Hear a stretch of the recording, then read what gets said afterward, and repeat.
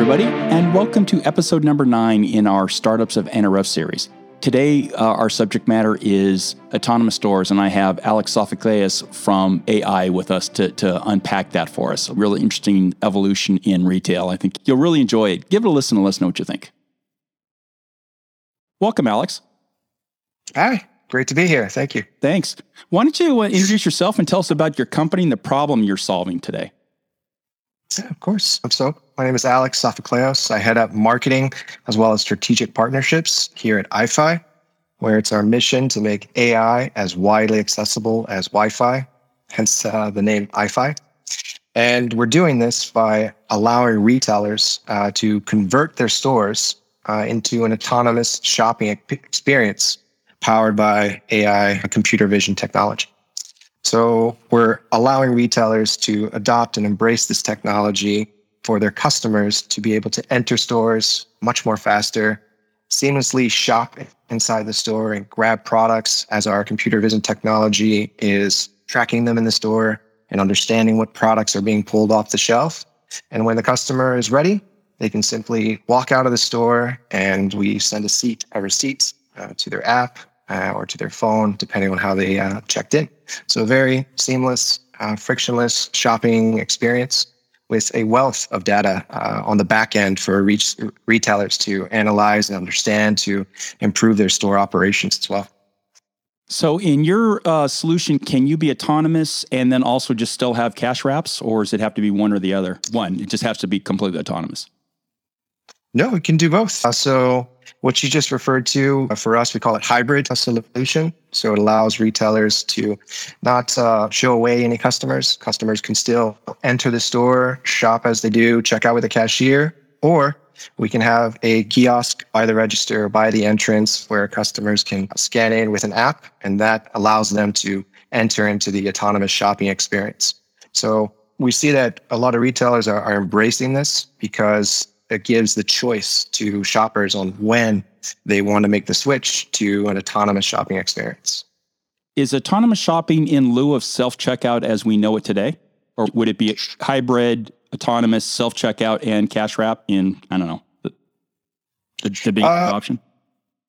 No, we see most retailers, if they want a faster shopping experience, they do go with the autonomous solution.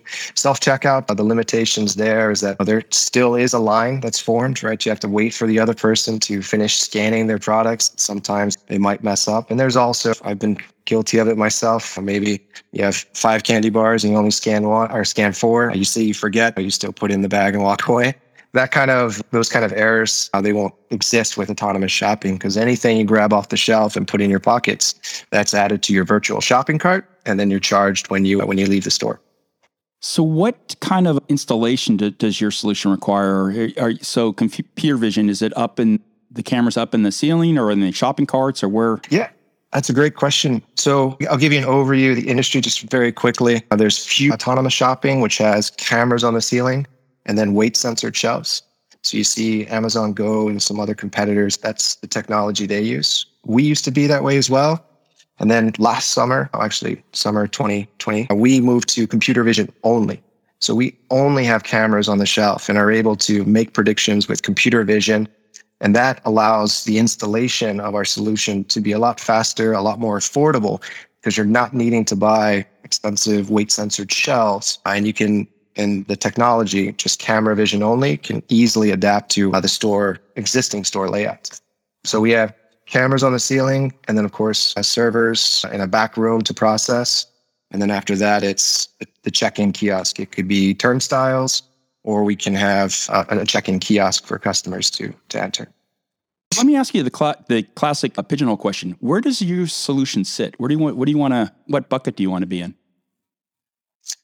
So we're in the autonomous retail, autonomous store category because we are able to provide an environment where customers can go in and shop without staff needing to be present, so an autonomous experience.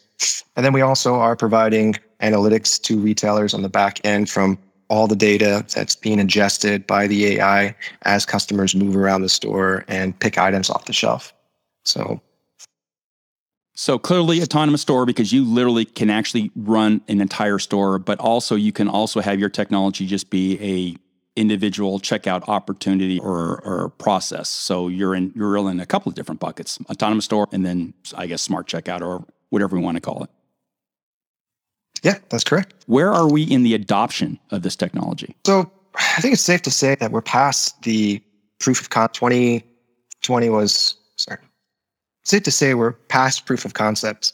2021, we launched a variety of stores in the US and in Europe. And these last few months, we've really been escalating and scaling our solution, in particular with a retailer in Poland, where the last 2 months we deployed 20 autonomous stores. So that's showcasing through that relationship we have with that retailer, Żabka. We've been working together for a year and a half, together finding what's the right path to deploy and working together on what hardware is needed. And through that collaboration effort, we're now launching 10 stores a month with them.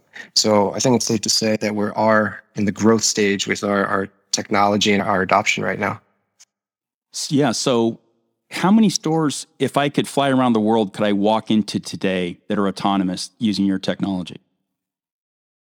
So it would be 36 stores that we had that you can walk in today. Wow. Okay. Yeah, that's clearly past. That's out of out of the proof of concept for sure. What are you saying at NRF? What's the message? We really want to communicate at NRF that we are in this growth stage, past adoption. And with our partners, Carrefour, with Żabka, also all the work we're doing with Verizon and the NFL, and the adoption that we're seeing from customers and how they're embracing this. And we're able to run, like I mentioned, 36 stores consistently across the world.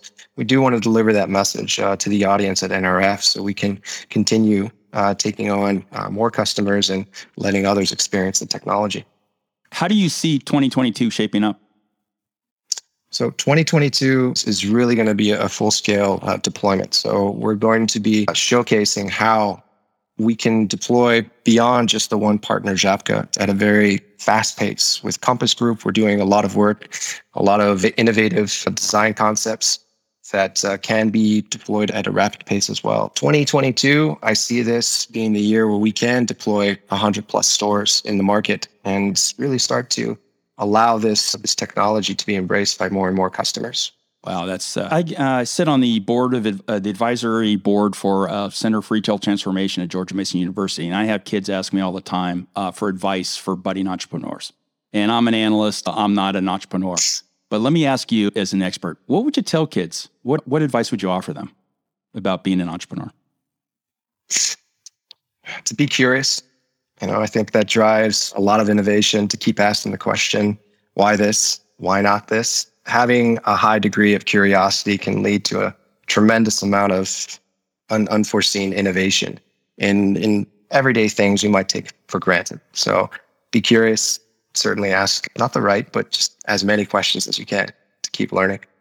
And what skills that you use now do you wish you would have paid more attention to at the start of your career? Certainly not chemistry. Fortunately. I think embracing operational tactics has helped me as I continue to grow within iFi and previous companies. So process, having a structured approach, a logical way of thinking towards different ideas, I think is a phenomenal skill set to have. And a great part of that is communication. So being able to participate and share your ideas in a structured, logical way is something I really wish I would have trained a little better on when I was back in grad school, taking some extra classes focused on speech and operational thinking. Very cool. Well, thanks for your time today. How do people get in touch with you? So you can visit our website, ifi.com, for a lot of information, or you can email me, alex@ifi.com. Thanks for tuning into today's episode. For more info, refer to the pod notes below. If you enjoyed this episode, please consider giving us a 5-star rating and review. It really helps us grow. I'm your host, Jeff Roster, analyst at large. If you want to connect, follow us on Twitter at JeffPR or at BrianSathanation, or connect with us on LinkedIn. Visit my website at roster.retail.com or Brian's at iterate.ai. Until next time, stay safe and have a great week.